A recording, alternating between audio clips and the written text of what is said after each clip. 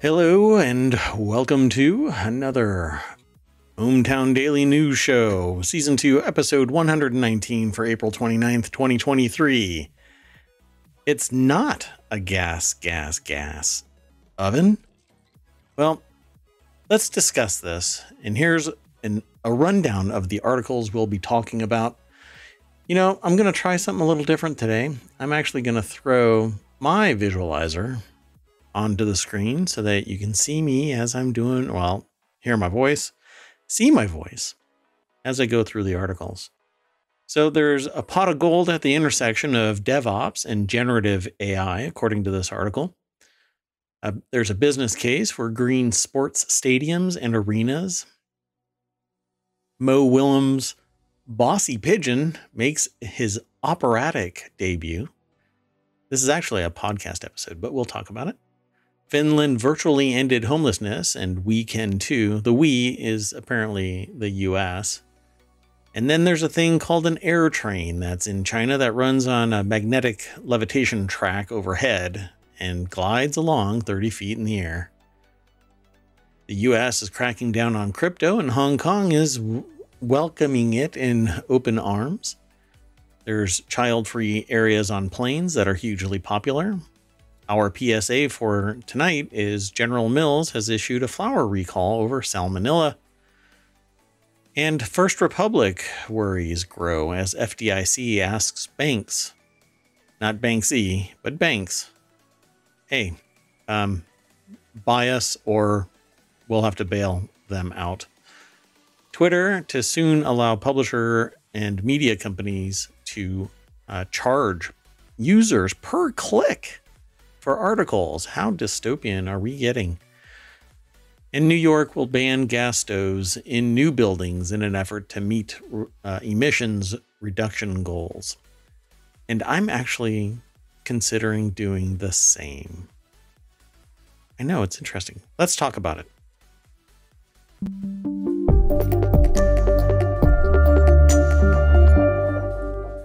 Hello. I am Mayor Watt, and hold on.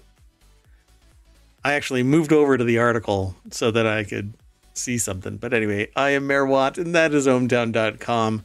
And up there is the AI from on high, the one, the only, the AI that goes by AI. Hello, AI. Hello, Mayor Watt, and good evening, ohmTown citizens.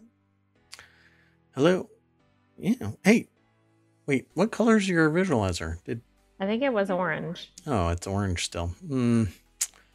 One of these days, I'll get my act together. Professional strimmer.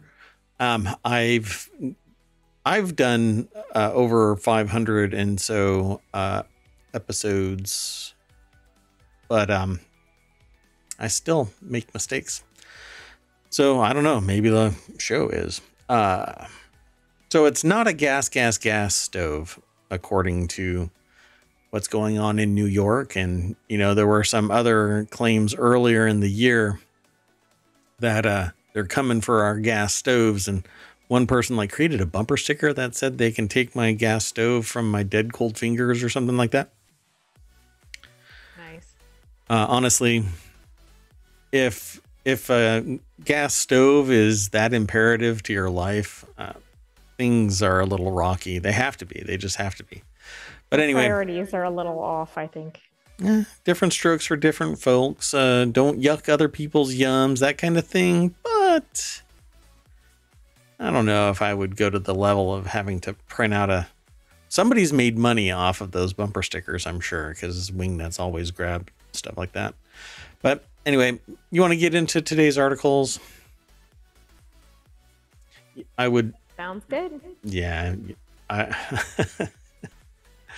So anyway, no, I won't get into it. I distracted the AI was distracted, and then I asked a question. So okay, let's just get into today's articles. So this article is over in the Late Night Geeks channel because it's come from TechCrunch and is talking about generative AI and DevOps, and something in it basically said, "Hey, put this into the Late Night Geeks channel," which is really about gadgets and technology and stuff like that, but a late night discussion. I've yet to actually launch that, but it's great if you are interested in this kind of stuff, then subscribe to Late Night Geeks over on ohmTown, and let me know here, and we will spin it up, because I'm usually working until about 2 o'clock in the morning anyway, so I can stream up until then easy. Anyway, this is over at TechCrunch, and it says here, Y Combinator demo days, which have been around for over a decade, maybe a decade and a half, 15 plus years. I mean, it's been around for a while is what I'm trying to get at. Demo days are a strong indicator of the trends investors might be interested in, and that's one of the main reasons why TechCrunch always watches them pretty closely. In its winter 2023 batch, 3 areas stood out. The accelerator said open source, dev tools, and artificial intelligence. So dev tools startups in that batch drew particularly strong interest among investors, with 4 of them raising additional funds just weeks after demo day.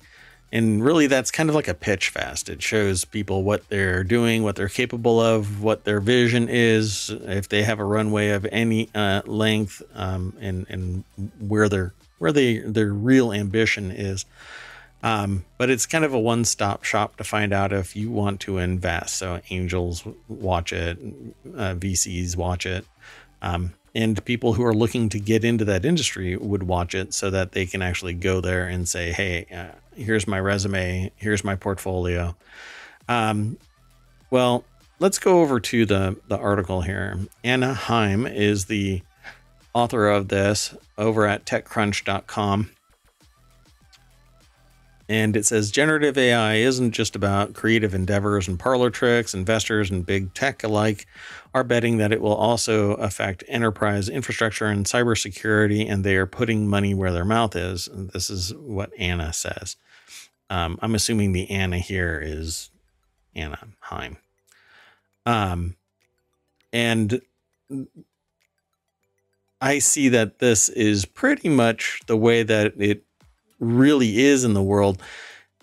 If this says winter 2023 batch, it seems interesting, except that I think that it's a little lagged. So I'm going to end up going back and looking at this batch a little bit deeper and see when they actually came to fruition, and see if the writing was on the wall a year ago, because these could have been hiding in plain sight, this batch, and very well situated. They're just not presenting themselves public, right? So like, while I have a company, I'm not out, showing people, that it exists, and I kind of pick and choose. Well, that's what these people can be doing, operating in stealth, not very public, honing their skills, developing what their products and services are going to be. But if you are aware of this kind of stuff before Y Combinator demo days, then you might be able to get into it, and it'll tell you the trend of technology. So I always tell people if you're into startups, if you're into business, if you're into tech, Y Combinator is definitely something that you should be paying attention to. So I would go and check it out. Now, let me throw this URL over into the chat. I don't know if you have any questions or comments, AI, but happy to answer. No, I don't have anything to add on this one.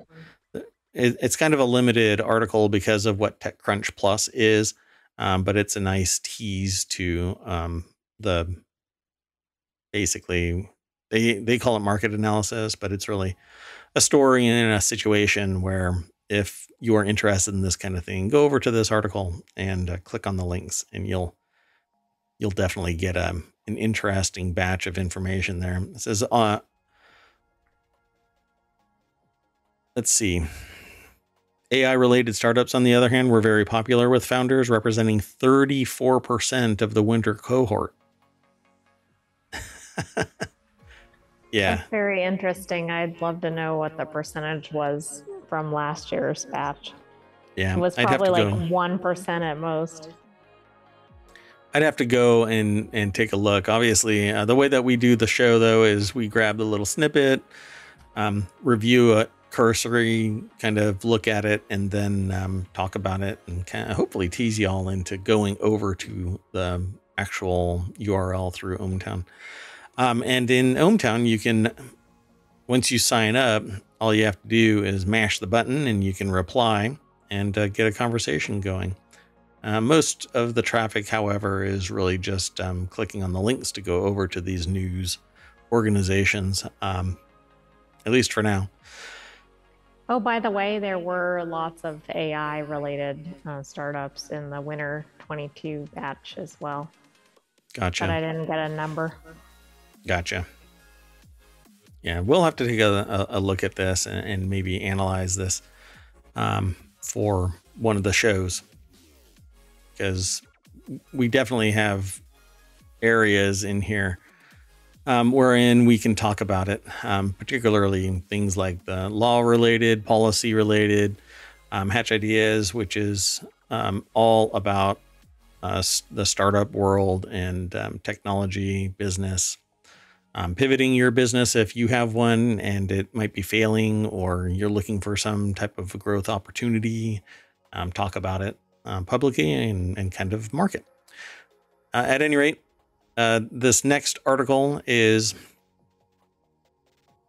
called, the title is "The Business Case for Green Sports Stadiums and Arenas is Growing."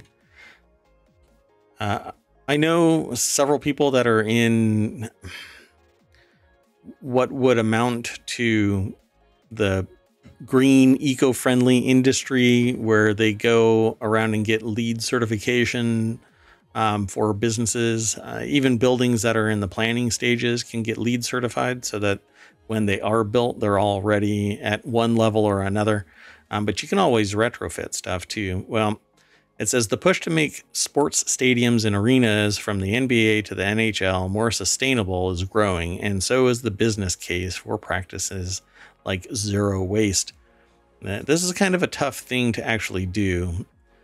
This is over at CNBC by Ian Thomas, and it says, So what I like about this idea is that tons of people watch sports, and so if they have green practices in the stadiums that people are watching, perhaps worldwide, I think that goes beyond just the benefit at the local place, and it perhaps gets other people thinking along those lines that maybe wouldn't be the standard community that's into green or eco-friendly concepts. Yeah, I agree. I just hope that, like, at the end of our articles, there isn't somebody out there that just makes us not be able to have nice things because they take this as a personal attack or an affront on humanity. More arenas and stadiums across the U.S. are putting environmentally friendly practices at the forefront. The business case for sustainable buildings is helping, as NFL, NBA, and NHL venues are seeing cost savings by adopting zero waste and energy saving efforts. Like, instead of just having a standard paneled roof, they can put solar panels on it that can power everything, including if it has a door on the, a big cover that opens up, then it can, like, power itself. Roof or whatever. A retractable roof. Yeah, thank you. That's a big word for the mayor. So as you go down through this article, Mercedes-Benz Stadium, home of both the NFL's Atlanta Falcons and MLS's Atlanta United, became the first pro sports venue in the United States to achieve LEED Platinum certification in 2017. Footprint Center, home of the NBA's Phoenix Suns and WNBA's Phoenix Mercury, works directly with the material science company that holds its naming rights to eliminate single-use plastic from the arena and on other sustainable practices. Yay, yay, yay, all around, right? I would like us to move away from plastics. The more that I read about it, the more I don't want to call it fear, but concerned. The more concerned I am for the overall health and longevity of everyone, because what's happening is you might think, oh, well, I'm not really surrounded by plastic or whatever, right? You are. First off, you are. If you're watching this, then odds on your entire house is wrapped in plastic, or your apartment is wrapped in plastic, literally, because there's Tyvek that's wrapped around your building, or some similar product in the walls and on the fixtures and the cups and all kinds of stuff, right? Are these microplastics. And single-use plastic means that it gets thrown away again after that one use, and it breaks down into microplastics, and that actually permeates the ground, gets into the food supply, and then you consume it even without realizing that you're consuming microplastics. So what does that really do? Well, it actually penetrates cell walls. It actually ends up in muscle fibers and organs, and there is no real stopping it other than eliminating it from the ecosystem. Well, that is probably never going to happen, but maybe an alternative, one that might be slightly more expensive but has a better return on your investment by allowing you to reuse it, is more sanitary, can store longer. You can possibly protect it from breaking using certain types of materials. There's this oobleck-like substance that you can actually now coat stuff with. I think it's called D30. It's almost ballistic style material, and maybe I'm going to test this. I'm going to get some of it and test it with glass to see if it can actually stop like a 3-foot drop, because that's kind of the typical drop. And if that's possible, then I think that it's a win-win. Might be more expensive again, but you can use it again and again. You can wash it, etc. And it's all part of this doing better for yourself, doing better for the ecosystem, doing better for the planet. And now even, multi-million, multi-billion-dollar organizations are seeing the light, and they are on the right side of progress. So the bar across sports was set even higher in 2021 when Climate Pledge Arena in Seattle opened up and not only became the first net zero certified arena in the world, but also served as a call to action for Amazon's push for companies globally to be net zero carbon by 2040. Now, this is kind of a misnomer because you can buy your way to net zero. And I don't want to sit there and say, no true X, Y, and Z. But if you're going to be net zero, then you don't just buy your way. Are you actually net zero? Are your practices good, or are you just offsetting somewhere else? Which, correct. Again, the offset is good, but it's not the same as just not doing it in the first place. In fact, you should really do both. You should do net zero, and I hate saying these kind of, I'm trying to remember the term for these words. Like when you say something isn't real, or not a true this, or things like that. There's a certain terminology in sociology for these terms where you basically say that you're not a real this. And that term it's just not the right term for what I'm trying to say. But if you are actually net carbon net zero carbon, and on top of it, you plant trees or you facilitate education somewhere promoting net zero carbon, then that is where I want you to be. And I would love to be there as well.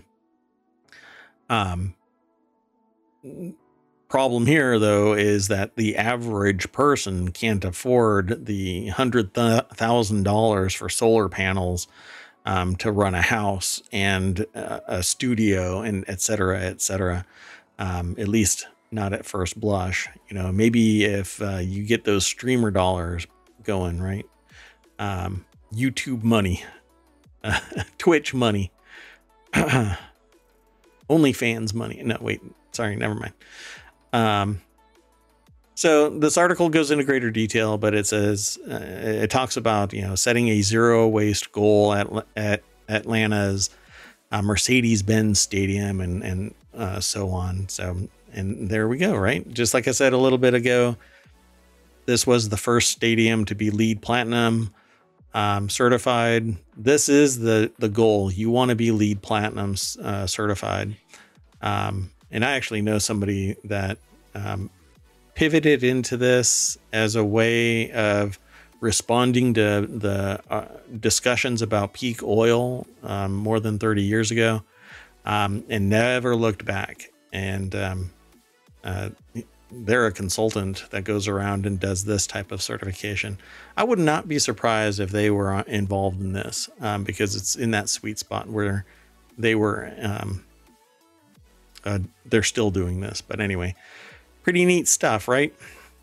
There is, if you scroll back down, I'm sorry. wanted to point out a stat from, there, in 2022 fiscal year, there were more than 4 million pounds of waste at this is the Atlanta Stadium, I think. Mm-hmm. And more than 91% of that was diverted away from landfills. I mean, that's really spectacular.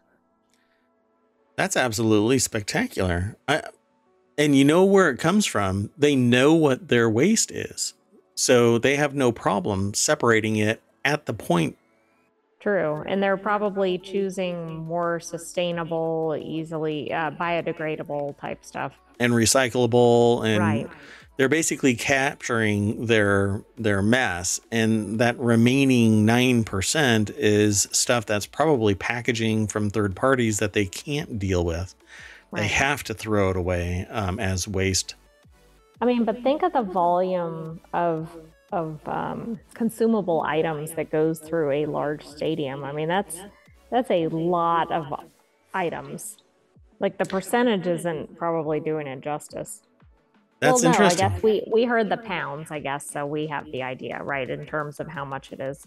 And you'd think that it's the people, right, that might be causing a problem, but it says ultimately the stadium saw more than 95% compliance from fans, putting trash in the right receptacles, and it projects a $400,000 yearly return on its initial investment while spending about 13 cents per guest for its overall zero waste efforts right now. Can you imagine if it gets even more efficient, more effective? Right. Which it probably will. That's sure. Really great.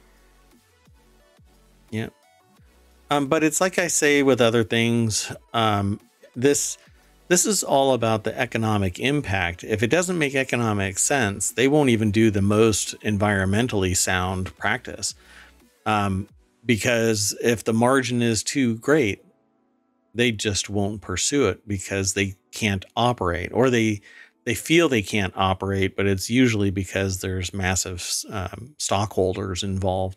That want 12 to 18% return on their investment year over year. Right, but this is, I think, a good example of where it can be fiscally sound or viable, and so maybe others will do this as well and kind of follow this example. Yep. And of course, there's somebody that says that it can be confusing about what it really means. Sustainability is kind of noisy. ESG is a catchphrase that everyone knows, but doesn't quite know the meaning of. So there are some things that they can demystify about it, and they want to help them figure out the things that are relevant to them, their specific building, specific market, community, employers or employees, and so on, so that they can really focus on the unique aspects and provide a solution that's specific to that build. And that's identical to the LEED process as well. It's typically pretty customized, particularly in the retrofit type of sector. But that's funny.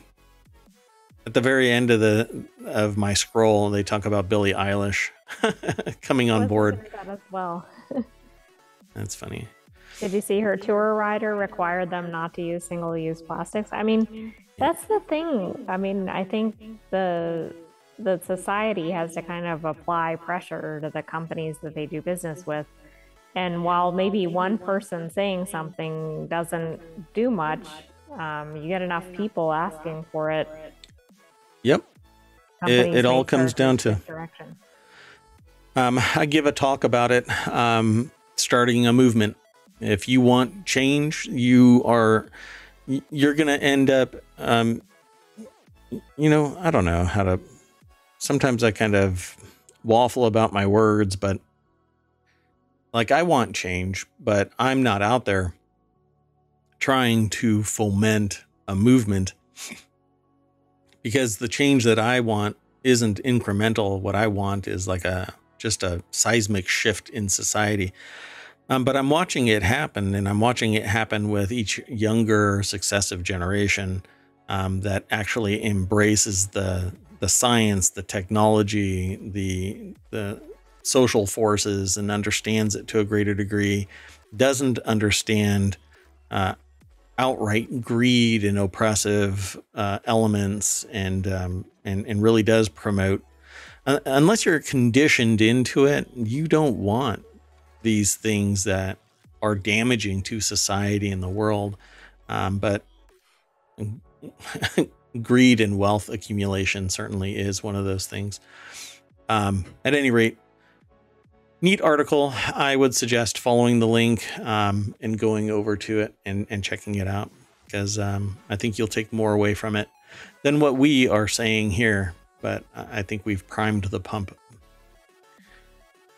Let's go check out an operatic bird.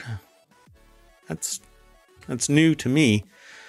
Mo Willems' Bossy Pigeon makes his operatic debut. This is over in the Smash or Trash. Smash or Trash, by the way, is all about music and anything else really that you can review and talk about. So is it a smash hit or should we trash it? That's the premise of the show. Mo Willems' picture book, Don't Let the Pigeon Drive the Bus, turns 20. Really? Oh God. I actually, before the show, I saw that, but it didn't really click. Maybe I skimmed right over that, but it's actually 20. Anyway, to mark the anniversary, Willems and Renee Fleming presented the pigeon story in an opera at the Kennedy Center. So this is over at NPR, not state funded, by the way, you dingbat. Less than 1% of its budget comes from any grant funding. You dingbat. Anyway, and you know who you are, dingbat. Well, Mo Willems' picture book, Don't Let the Pigeon Drive the Bus, turns 20 this month. To mark the anniversary, Willems and Renee Fleming presented the pigeon story in an opera at the Kennedy Center. I've heard some of it, by the way. As you go through this, this is the transcript for the, what is it? What's the actual show? Or yeah, but the show. Actual script or something.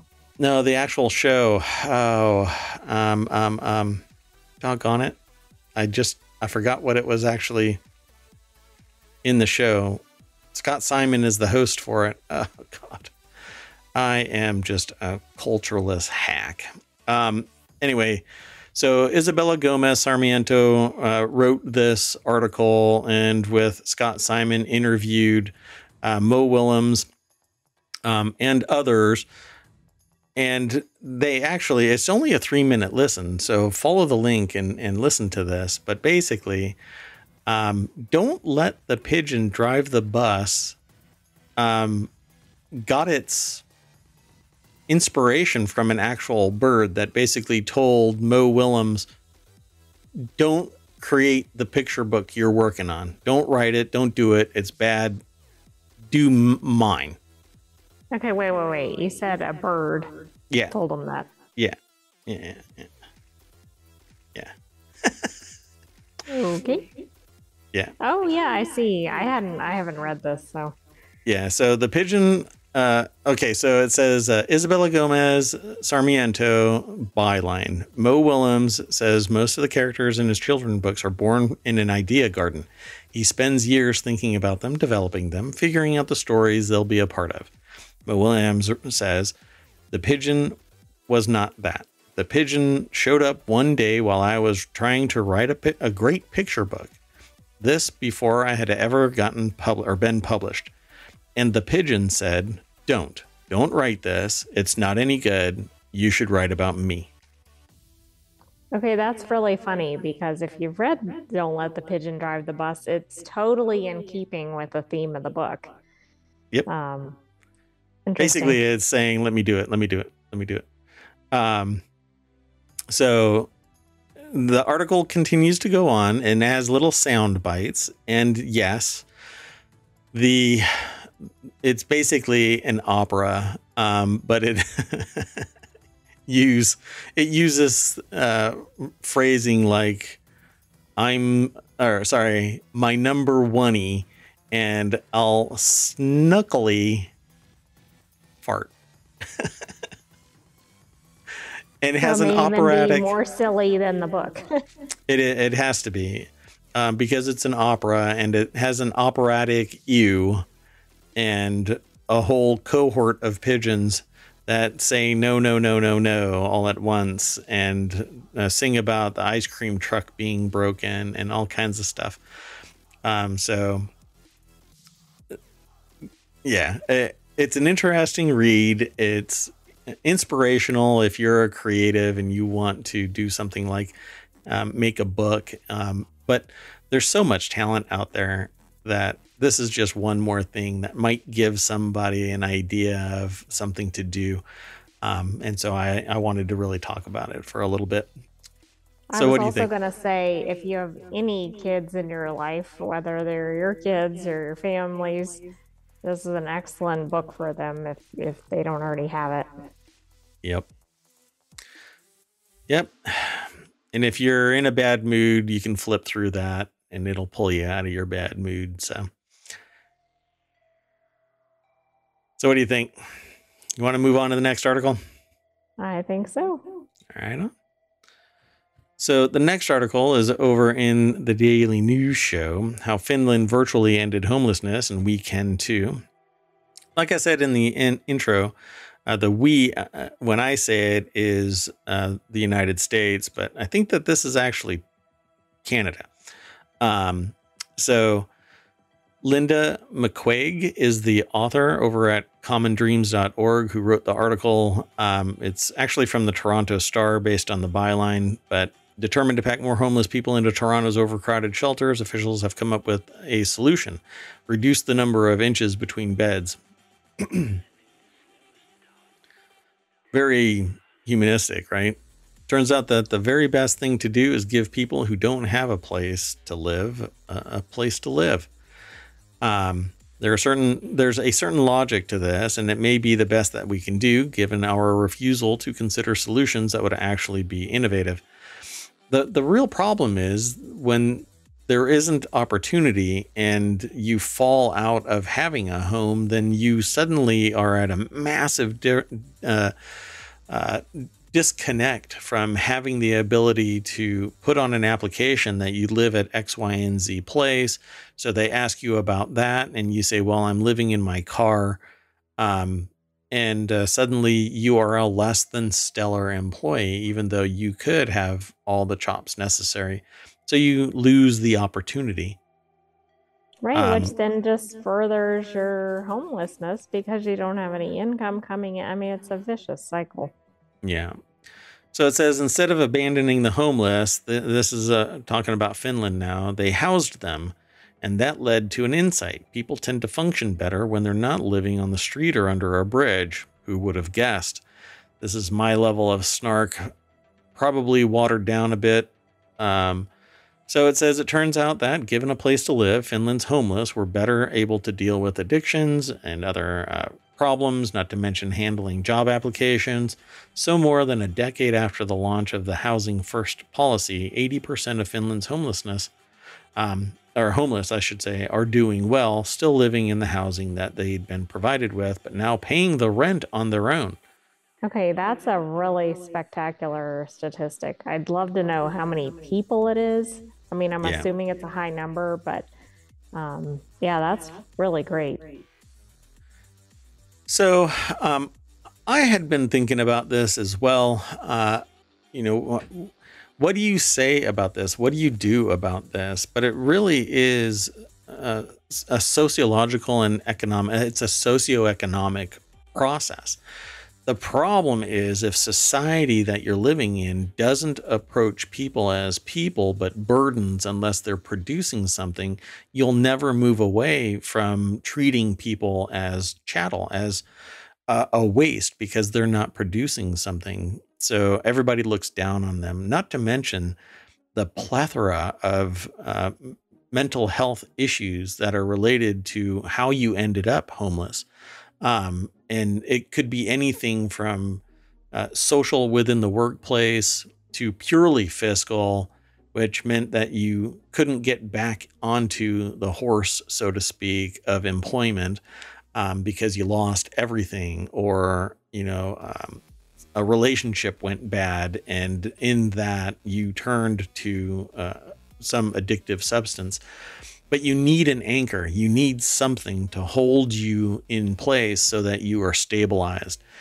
And the only thing that I can ever come up with is 3D printed micro homes. Just print something where everybody has their own bathroom, their own kitchen, their own little living room and a bedroom. Something stable, something solid, something that they can call home, and provide. What we really need is to provide something that facilitates mental health, because when you do get destabilized because you lose your home, there's a really good chance that your coping mechanism is survival mode and thus a mental health concern.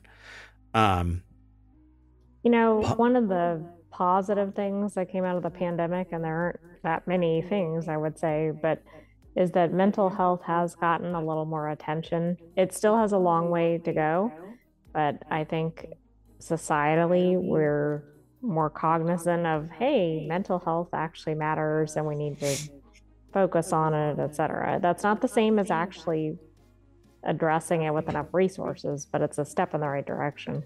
Yeah. But again, it comes down to the fact that there's a contingent of society that believes that anybody that has mental health issues isn't human, isn't worth the time to facilitate, right? And so I had somebody present some research that they did recently that had to do with mental health concerns. And at the end of that, I had to exclaim to everybody that was in the room that this by far is not a unique situation, what they were describing, which basically was at one point a person felt that they didn't have anything else to do, so they lashed out.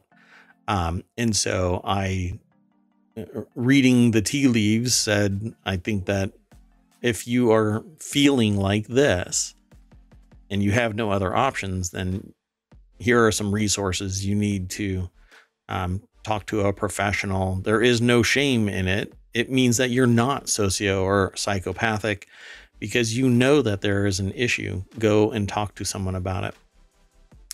And it's very popular, not popular in the good way, but like it's very prevalent, I should say, in the world of the homeless, that there are mental health issues. And that is the biggest issue for me. I think 3D printing a house and giving it plumbing and water and power and all of that's chump change. But that nebulous, ephemeral mental health issue is the biggest concern for me. Even if you put the people in the homes, you have to support them somehow. I don't think that this would work in the United States unless the younger generations continue this trend of feeling connected to each other beyond the fiscal or the utilitarian mindset. The sociopathic mindset. But my interactions have always been positive. So I think we're moving in the right direction as a society here in the United States, where it's important, which is raising our youth to move away from the wing nut. We were doing a great job in society, but Some have broken through. At any rate, let's. Did you want to add anything else to this? No, I don't have anything else to add. I don't really know much about Canada's situation, although I suspect they have similar challenges to the US. They do, yeah. So, okay, the next article is over in the Daily News Show. An air train in China? What? China? What's that word? How do you... My brain just flipped a switch there. An air train in China runs using an overhead magnetic track, never touching it as it glides through the air 30 feet above the ground, and we're going to see it in action. I'm not quite sure why they used such flowery language in the title, but here we go. No, it doesn't even look like a title. Right. I mean, it's a paragraph. Right. So businessinsider.com is the source for this. Sarah Jackson is the author, and it really just looks like a tram, but it's using a maglev bar. And so this right here and the rail that sits underneath it basically is like a T-track. And sitting in that T-track is superconductor magnets, and they couple onto it and float inside a magnetic field or on a magnetic field, and it just slides around.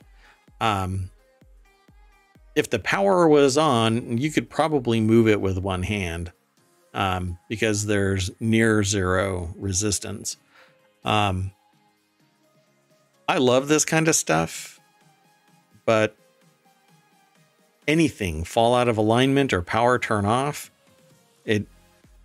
if it doesn't have a backup generator. Right. Yeah, it seems like the risk could be quite high. Like, it's great when it's working, right? Right. But if it's not working... Yep. So it says China's Red Rail air train glides through the air without touching the track above it or anything below. It's not wizardry. This is not Harry Potter. This is pretty basic science. They've been in existence for a long time. And it's either one way or the other. It's either underneath it and it's maglev, or it's on top and hovering and it's maglev. But it can operate without power, gliding through the air without ever making contact with the track above it, and there's no rail underneath it. It says that it can operate without power, but I'd have to look at this because it may be able to for a time, but it says that it uses permanent magnets. So right, it maybe says it's the world's first suspended, by the way. But at least with permanent magnets, there might be ones that use other mechanisms. Correct. So it says that it's a maglev train system that uses permanent magnets. So this may be honestly legit for being the first of this type. But now I have to really dig a little deeper into this because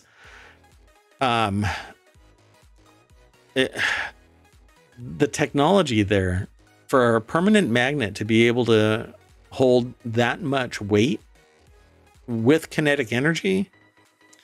Yeah, I'll have to look to see more about this.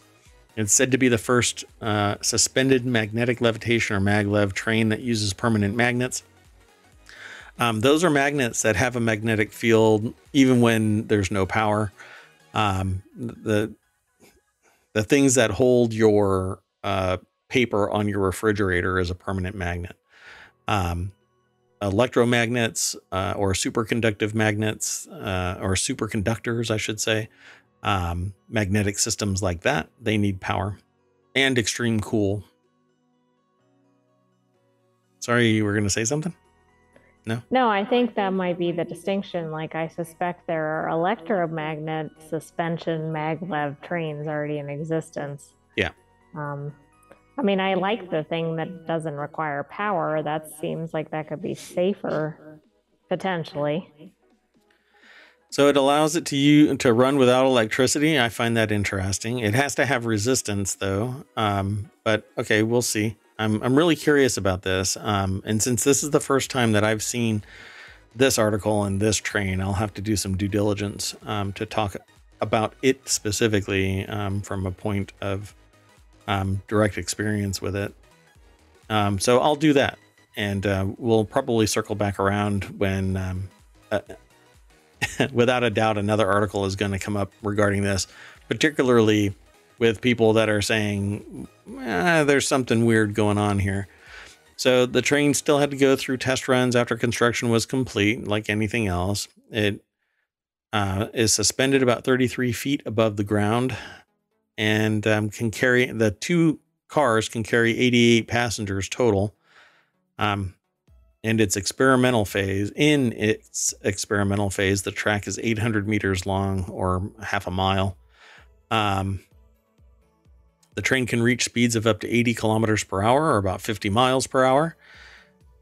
Okay, so there's your technical limitations. So it's somewhat lightweight. It doesn't move fast enough for it to make contact with the magnetic rail. It doesn't have multiple cars. The track currently is pretty short. Yeah, this is it's a test ride, so I think it's interesting, but I really want to know more. There's something else here that I would love to learn more about. Because that's quite the contraption that they have here. This strut that they use is pretty heavy duty to be nothing more than just it's a square tube, for crying out loud. Why would you fabricate a square tube if all it is permanent magnets that can't be suspended above it? It has to be between the fitting on the track and the train itself, dunk, like that. There's no other way to really do that. So I'm really curious.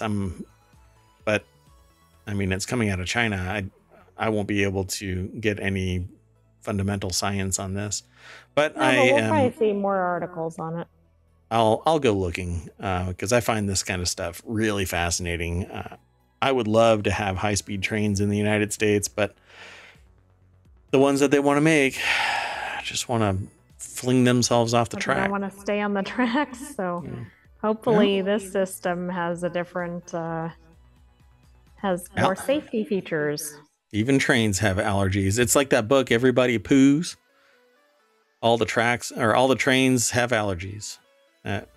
Maybe I could do that. I'll talk to GPT and see if it'll write a book called All the Trains Have Allergies. No? That doesn't sound very uplifting.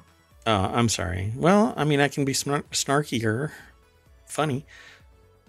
So the next article is over in the Late Night Geeks channel. As the U.S. cracks down on crypto, Hong Kong extends a warm welcome. On a balmy day in mid-April, thousands of people queued in the line to enter the Hong Kong Convention Center, where the city's inaugural Web3 festival was underway. Yay, Web3. Keyword bingo. Did you win? Yes. Most had flown in from mainland China, but many others had trekked from Singapore, Japan, Indonesia, Thailand, and even the U.S. to see what the city had to offer to crypto ventures at a time regulation over digital assets is intensifying in the U.S. Yeah.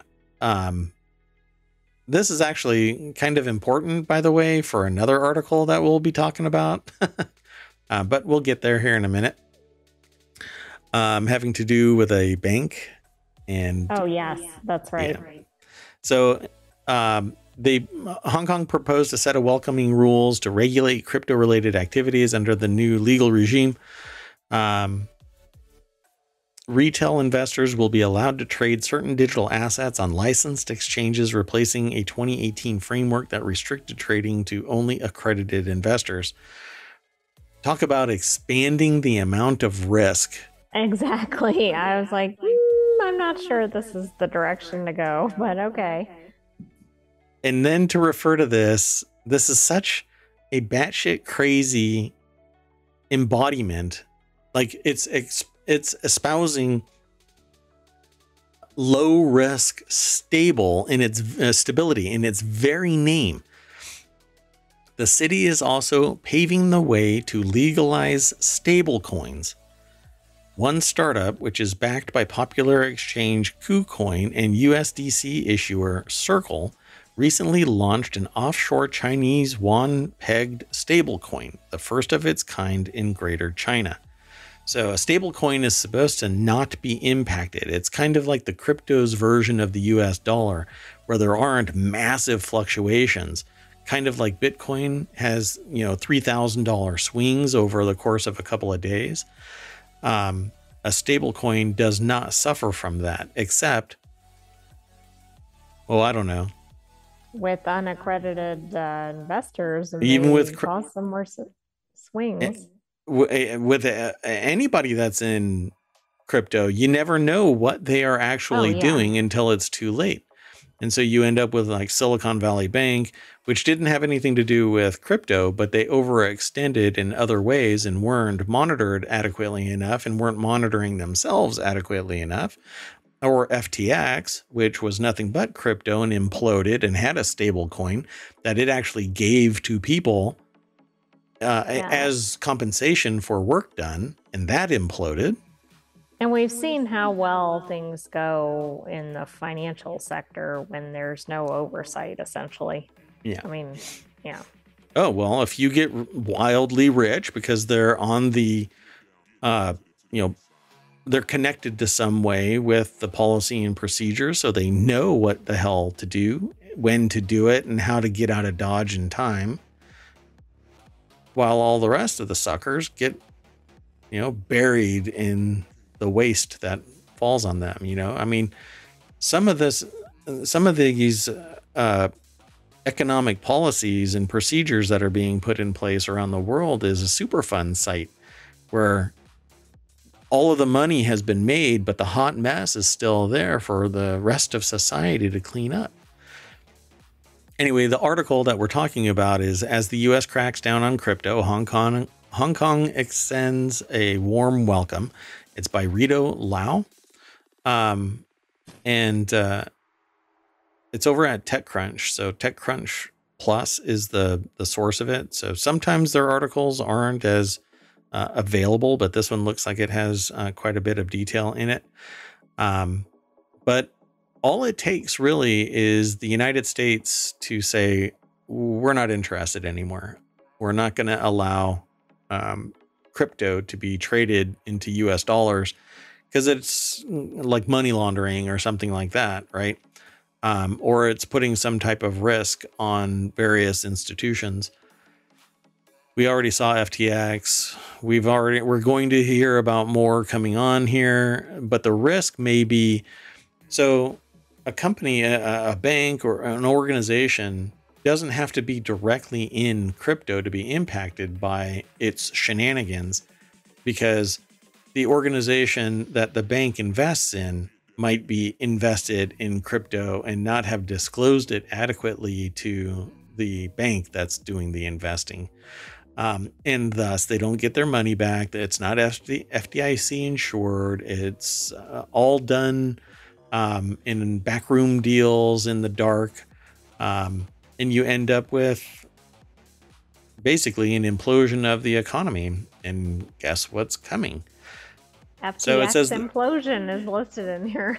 Oh, there it is. Look at that. Yeah, the tightening of U.S. regulation after the FTX implosion has a few consequences. In the past, several American banks played the key role in linking the traditional and crypto worlds, but that link is now broken, which presents a great opportunity for Hong Kong to step up, said Mao, who is amicably known as Discus Fish in the crypto community.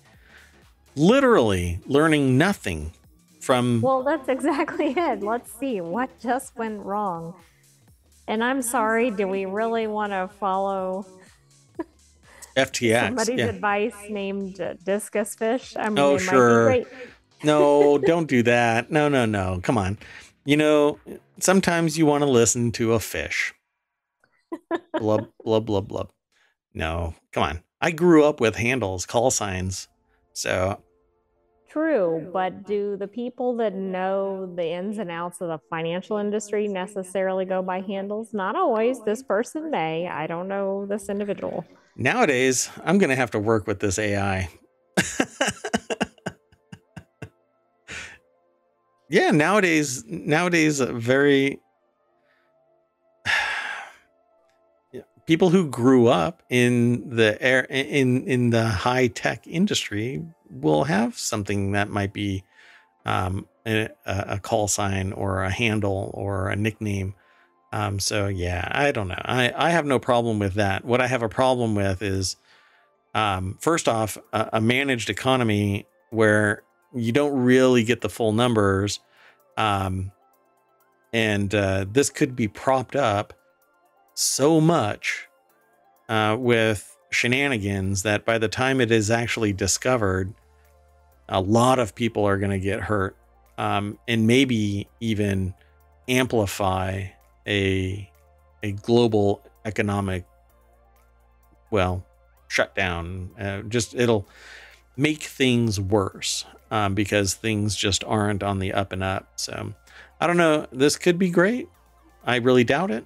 I think it'll just kind of blend into the background noise, and we won't hear of it again, because it's just a thing that's idling, making some people filthy rich, but not all of society better. Well, and we tend to only hear about these things if and when there's a complete meltdown, like the FTX scenario. True. Very, very true. Let's move on. The next article is over in the Daily News Show.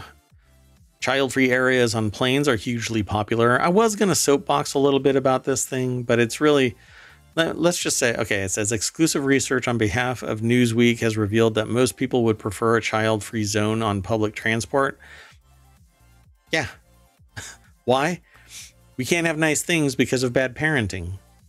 Right. It's not the kids that are the problem. I want an adult-free zone on an airplane. A people-free. No people around me, really. Exactly. Right. It isn't about the child. It's about the parent. It's about starting early and teaching a child to be respectful of the people that are around them. This is why you have people that are very abusive to everyday people on the regular. I mean, it's really shocking what goes on. I've heard people yelling at wait staff at restaurants and complete strangers in the streets, and I'm just astonished. You know, it almost is triggering me. By the way, so let me just be really quick about this. Child-free areas on planes are hugely popular because the parents don't know how to control their children in an adequate manner because they think it's somebody else's purpose. It's not my fault that my kid is horrible. It's the whole world's. And kids are kids. No, kids are kids, and they act a certain way because their parents allow them to act a certain way, or their parents act that way. And I learned it from you, Mom. So Alice Gibbs put this article together, and it says, follow these tips to be a model airline or airplane passenger, which may or may not have to do with this article. But the article says, from curbing boredom to keeping screaming at bay, traveling with children isn't always easy for both the family and for the passengers. And the one time where it's really a struggle, like it's beyond bad parenting, right? It's out of the hands of bad parenting, is the natural inability of infants to communicate outside of crying. So you have to intuit from their behavior what the real problem is. And it could be the reason why they're crying is because they can't equalize, and they have no other way to let you know than crying. Or they're bored out of their mind, or they are hungry, or they don't want to be there, or whatever it might be. But you as a parent have to work really hard to solve that particular problem. That said, we are also a society. So I suppose if you want a service, voice is going to carry in an airplane or in public transport or whatever. So society is going to have to open up to having child cars and child-free cars, if that's what society wants. But I'm willing to guess, I'm willing to bet, not a lot of money, but I'm willing to bet that I'll bet $1 that 99.99% of all of the child-related issues parental born. Oh, absolutely. I can think of an incident recently near ohmTown where a child was really misbehaving. The parent was clearly at the root of it. And all it took was a momentary diversion from a stranger to get the kid kind of back in line. Amazing. Yeah. Just engage a little bit. Yep.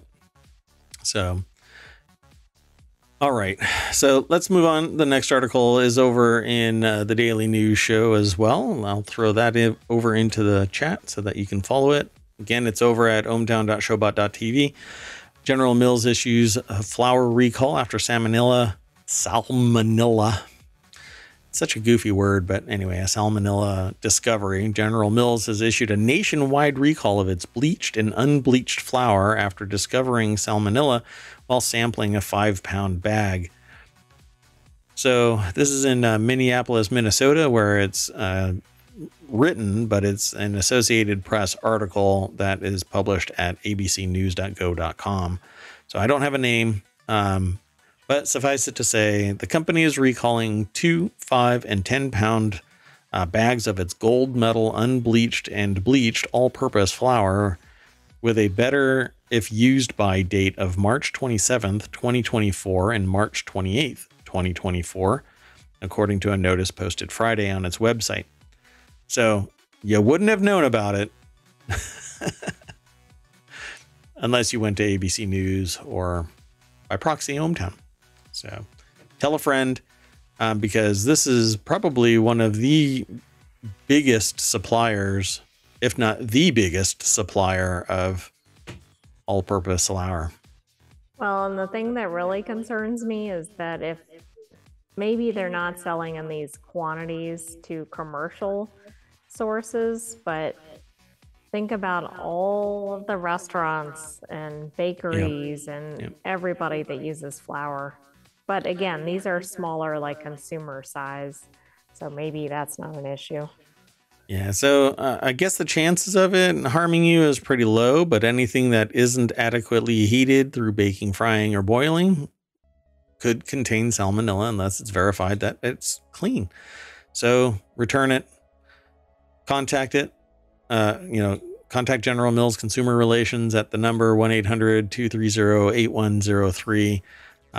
Or if you have consumed something and you are not feeling well, then go to the ED post haste and discuss it with a doctor or a professional to find out maybe if you've been exposed to salmonella.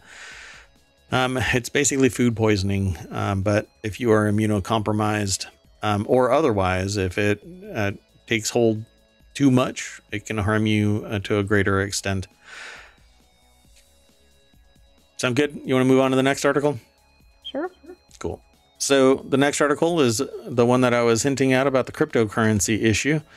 Really doesn't have anything to do with this, at least at first blush, but one stressor and one economic forum impacts the rest. That's the knock-on effect of global economies. First Republic worries grow as FDIC asks banks for bids by Sunday, tomorrow, to avoid bailout. Beleaguered bank First Republic is now facing buyout bids after the Federal Deposit Insurance Corporation sought to arrange suitors Saturday, following a hollowing out of the bank's share price amid several weeks of market turmoil, multiple outlets reported. So this kind of stuff happens because so much concentrated wealth is in control of one institutional venue that when a panic arises, it isn't the minutia of people that do it. It's the bulk. It's the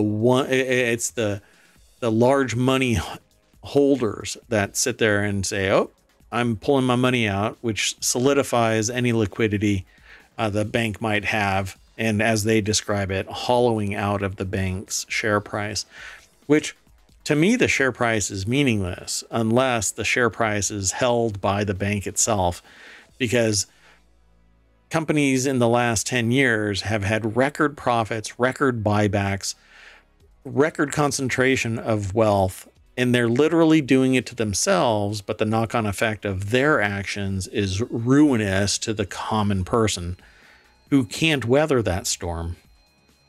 I would say two things, and I talked about some of this when we were talking about it, I think or not FTX, probably Silicon Valley Bank.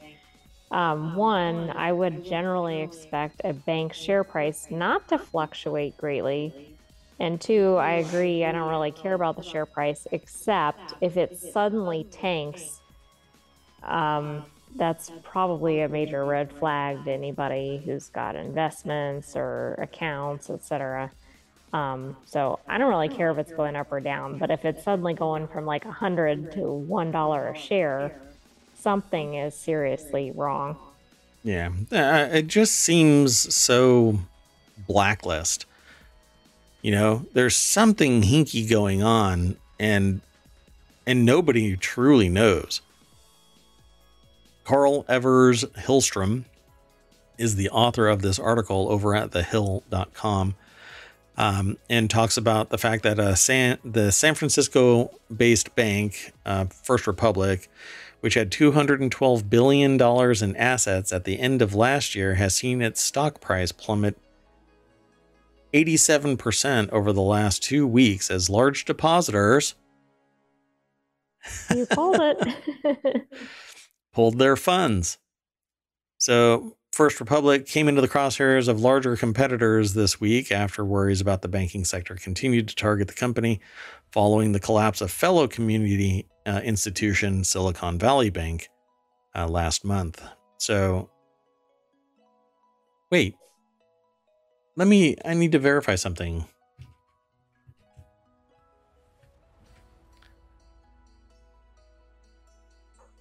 Yeah, okay. So, First Republic Bank, for whatever reason, suddenly came under fire. So who are the large depositors that are pulling out? Well, and if I'm not mistaken, I thought First Republic was reported around the time of Silicon Valley, but maybe I'm mixing bank names. It was being investigated. Okay. As far as I recall, Silicon Valley Bank was imploding. First Republic was on like everybody's radar as being an issue. And First Citizens Bank is the one that bought Silicon Valley Bank. That's probably the name I'm actually thinking of. But. So it says a buyout by another financial institution would help regulators avoid the type of bailout offered to Silicon Valley Bank when it fell apart in mid-March. Because what's going to end up happening is the coffers are going to run dry. There isn't an unlimited number of funds that are in this, account that will allow FDIC to go beyond the $250,000 limit for typical accounts. The real problem here is that banks are for profit with stock and stockholders. And so it's seen as an investment unto itself instead of using the funds as investment instruments and measuring out, hey, this person has a good business plan, we'll offer them a loan with X return on investment so that the institution can operate, right, with a moderate level of profits.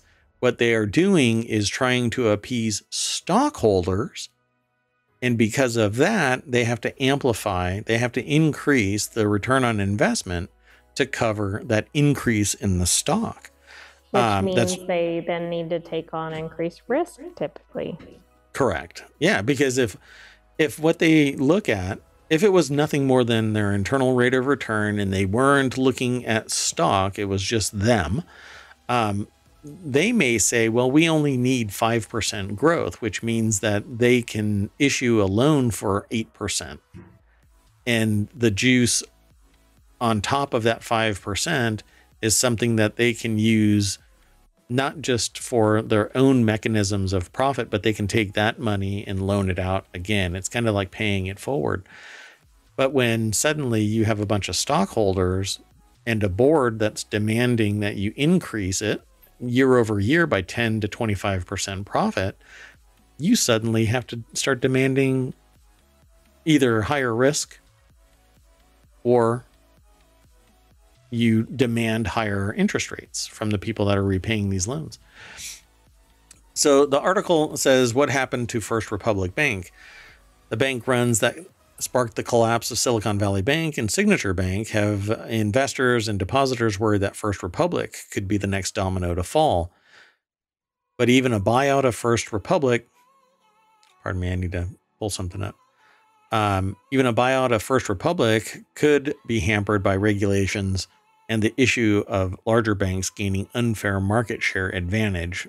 Well, that's mergers and acquisitions in the face of a collapsing market, wherein these people were too risky for their britches and operating, I think, in a way that wasn't secure. So it says JP Morgan is among a small number of giant banks that have already amassed more than 10% of nationwide deposits, making the firm ineligible under U.S. regulations to acquire another deposit-taking institution. So perhaps this will just collapse. Right, because I'm assuming there's a small number of banks that could take this over, and if they're limited like JP Morgan Chase, then maybe others are as well. Yes. Wow. So it says the mass withdrawal was sparked by the fact that 68% of First Republic's deposits were uninsured, meaning they were above the FDIC $250,000 limit, a higher rate than many other regional banks. So again, it's risk. So obviously there's more to it. But big money is going to scoop up the little money, which means that big money is going to get even bigger. That concentrated wealth means that there are a very few that are in control of the US and by knock on the global economy. And that is something I truly fear, that there's only a handful of people that through nepotism and backroom deals and manipulating things hand in hand with the government, they end up in control of the nation and the world. It sounds conspiratorial and batshit crazy, but if you look, there's only one direction that this is going, and it's not into breaking up into Myriad Bank, like what was done to AT&T, which eventually reconstituted as a cell phone company. Again, massive organization, abused shit, got broken up into little companies, reconstituted, and now charging the same amount, if not more, the same crappy customer service, the same kind of creepy policy, working hand in hand with agencies, buying up their sponsor. buying up another organization, and then it completely sucks, and then breaking it off, but not truly breaking it off. I mean, there's a lot of this just inbred, like nepotistic garbage going on. You know, if your company can't survive, then dissolve your company, sell it to somebody wholesale, but don't sit there and just hold on to it till it's driven into the ground, impacting thousands or hundreds of thousands of other people. And then somebody buys it in a fire sale, and they're a mega corporation. They have everything that you did, but now it's going to be even more abusive. I don't know. I'm overwhelmed really by all of the stuff that's going on. And when I talk to people about information overload, when your brain starts thinking about all of the other things, not just that bit of information, man, it just really sucks the energy right out of you. So let's move on. I want to get to these last two articles. This next article is in the Mobile channel. Twitter to soon allow publishers, media companies to charge users per click on articles. Twitter will soon allow publishers and media outlets to charge users per click on articles that they post on the platform, according to CEO Elon Musk. who announced this on Saturday. Musk said in a tweet that the platform will roll out the policy next month, which he said would allow users who do not sign up for a monthly subscription to a publication or to pay more per article if they want an occasional article. So it says, should be a major win-win for both media orgs and the public, he said. The announcement comes amid increased tensions between Musk and at least some media outlets.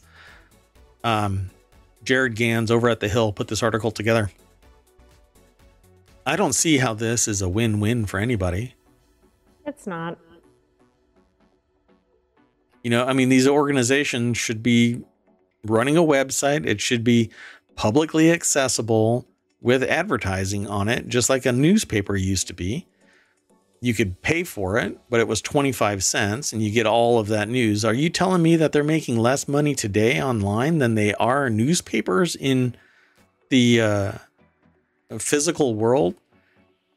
Well, if they are, it's because of advertisers, but advertisers want analytics, conversion on the ad, etc. You don't get that from a newspaper. You get that kind of stuff from functional advertising on a website. One that truly elicits a want for a product. I have not clicked on an ad in 30 years, unless I lost a bet or in a drunken stupor, which doesn't happen. So, I have not clicked on an ad in 30 years. But advertising largely is performance. So it's in your head. It's always present. When you passively see a Coca-Cola ad, then you go, I really want a Coca-Cola, because it's always been there. It's ever present. When you see FedEx, you know that you're going to be getting a package, that kind of a thing. It doesn't actually require you to click on it, but organizations want conversion. They want analytics. They want to know what's going on. This isn't going to get me or anybody else clicking on an article to pay for it. No, in fact, it's going to go in the other direction. I would rather just go to the website and read it there. And if all of the articles end up being behind a paywall, guess what everybody does online? There's somebody out there, some good Samaritan, that will copy the article wholesale and post it somewhere. Why? Because information yearns to be free and exchanged. Ideas, like information, yearns to be free and exchanged. You pay for the product and the service, but the information, somebody out there is going to read this statement, right? Should be a major win-win for both media orgs and the public, right? And then they pass it on. They talk to somebody else. Hey, you know, Elon Musk said it should be a major win-win when they activate this click for an article, pay for performance kind of thing. I don't know. Just make it a reasonable price. $100, $50,000 a month for a public service to post their tweets is batshit crazy. You know, $100 for access to a website that is doing the same thing as everybody else, getting information from various publicly disclosed sources. You know, there's very few news organizations where it's like cutting edge, invasive and interrogative type of interviews. And when it is, it's few and far between. So I don't know. I think that this is just going to create some friction and people aren't going to really follow it. I mean, isn't that everything coming out of Twitter? I mean, I agree. I just mean it's like one more thing. Right. All right. Well, I think that this one is just done. So let's move on to the next article. And this is where our namesake is from for today's episode. It's not a gas oven. Because in the Daily News Show, this little snippet comes by way of the Business Insider. New York will ban gas stoves in new buildings as part of its new budget agreement. It represents a win for environmentalists who hope to reduce the state's reliance. I don't know why I said resilience. Reliance on fossil fuel. The GOP vilified similar propositions earlier this year, enlisting gas stoves into the culture war. And frankly,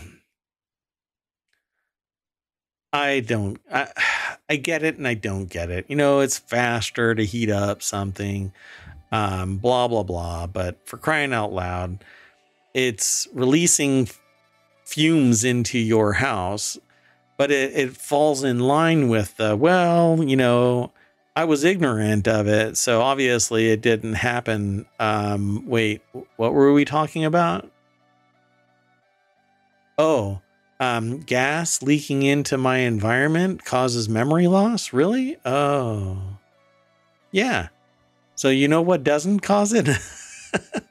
Heating something up on an electric stove.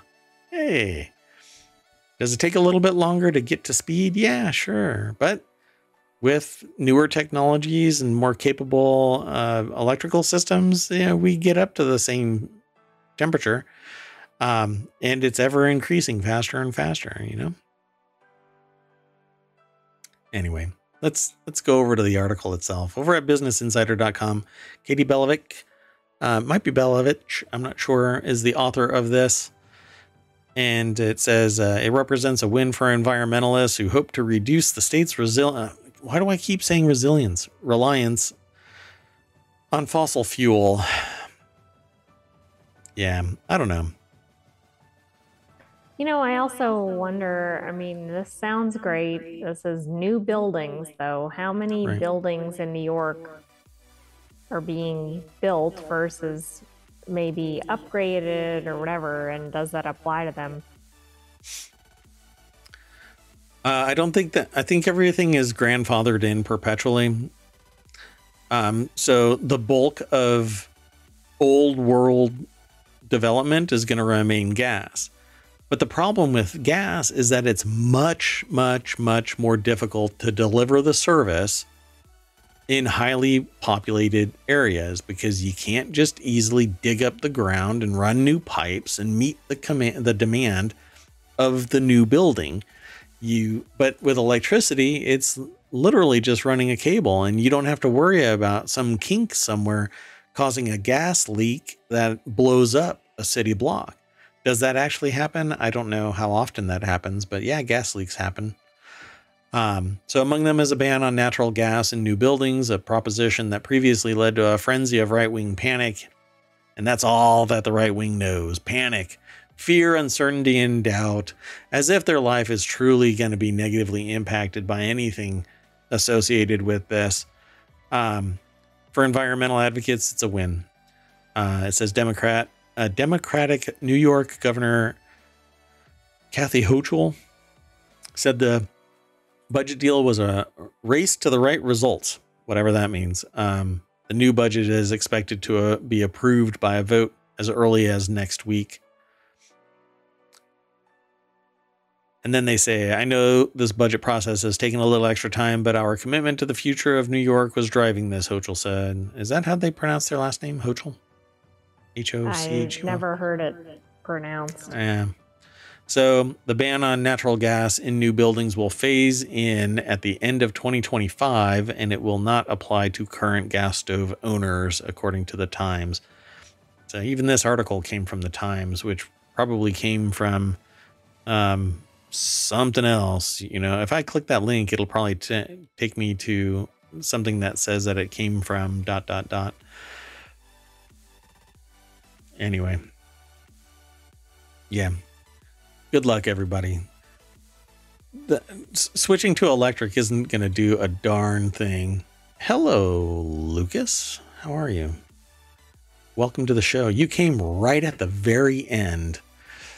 If you are not familiar with what the ohmTown Daily News Show is, it is a daily show at 9 o'clock for about an hour. We're looking at an hour and a half today. That goes over about 10 articles. And it's coming to you by way of ohmtown.com, which is my custom-made news aggregation system so that I could deal with information overload. and breaks it into 6 main categories and about 50 channels underneath it based on a focused topic. And then I talk every day along with the AI. You want to say hi? Hello, I'm the AI. Yeah, for you. So I typically ask if it's okay to mention what you say in my chat at least once. So since this is the first time you've been here, would it be okay to say what you just wrote? Just let me know. And I'll keep talking about this because we're at the actual end. But at the end, I always bring everybody back to the welcome sign, which doesn't exist anymore because I took it down. You're all welcome still. And when you click this sign, it says, hey, here's 50 more articles. But wait, there's more, because when you scroll down, there are page after page after page of headlines, and within them, and I'll just grab one real quick so that I can show you. So it says here, like this Washington Post article, it says Elon Musk describes Starship flight as roughly what I expected. So you click that, and you get pulled into the actual article snippet that's provided by the source. And then you click on that, and that'll take you to the Washington Post. And then I describe, it's from Christian Davenport, and it's something having to do with SpaceX and the fact that the rocket decided to take the afternoon off. So Lucas, thanks for coming and hanging out. And you said it's not 9 o'clock where you are, it's 4:25. So welcome, fellow night owl, or early to rise owl. I'm not quite sure how to phrase that, but I'm happy to see you here. And thanks for swinging by. I really do appreciate it. The news that we cover is decidedly more United States than others, but we cross into every other country where relevant. Typically Europe and the UK, Australia, some of South Africa, some of South America, and again, wherever relevant, all throughout every continent and every country. So we're agnostic, except for the fact that it has to be in English because everything has to be moderated by a person that is decidedly English. So anyway, really appreciate it. Thanks for swinging by, and I hope to see you tomorrow. We are done for tonight, though. So thanks. I'm going to go back to the very front page here and bring us back to the very front. And again, there's always something new. Oh, gosh, I don't even like ending with that on the top of the screen. Is there nothing? Yeah, I don't know. All right, that's it. I'm Mayor Watt. That's ohmtown.com. And up there is the AI. You want to say bye, AI? Good night, hometown citizens, or good morning, depending on your time zone. We'll see you tomorrow at 9 p.m. Eastern. Good morning, good afternoon, and good night. Bye-bye. Oh, God. Did it just do that? Yeah, it did. Bye-bye.